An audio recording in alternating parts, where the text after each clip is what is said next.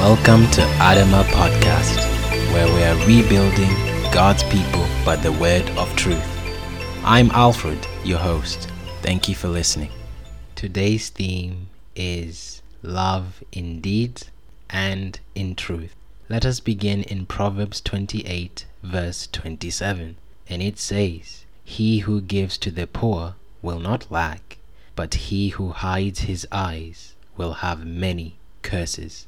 My brethren, do not hold the faith of our Lord Jesus Christ, the Lord of glory, with partiality. For if they should come into your assembly a man with gold rings in fine apparel, and they should also come in a poor man in filthy clothes, and you pay attention to the one wearing the fine clothes, and you say to him, "You sit here in a good place," and you say to the poor man, "You stand there, or sit here at my footstool," have you not shown partiality among yourselves, and become judges with evil thoughts? Listen, my beloved brethren, has God not chosen the poor of this world to be rich in faith and heirs of the kingdom which he promised to those who love him? But you have dishonored the poor man. Do not the rich oppress you and drag you into the courts? Do they not blaspheme that noble name by which you are called? Therefore, the rich and the poor have this in common: the Lord is the maker of them all. He who oppresses the poor reproaches his maker, but he who honors him has mercy on the needy.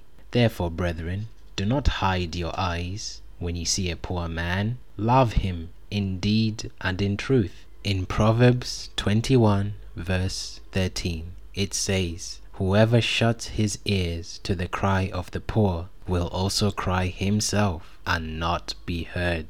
And in Proverbs 19 verse 17, it says, "He who has pity on the poor lends to the Lord, and he will pay back what he has given." Whoever has this world's goods and sees his brother in need and shuts up his heart from him, how does the love of God abide in him? My little children, let us not love in word or in tongue, but in deed and in truth. And by this we know that we are of the truth, and shall assure our hearts before him. The Lord says, "Is this not the fast that I have chosen? To loose the bonds of wickedness, to undo the heavy burdens, to let the oppressed go free, and that you break every yoke? Is it not to share your bread with the hungry, and that you bring to your house the poor who are cast out? When you see the naked,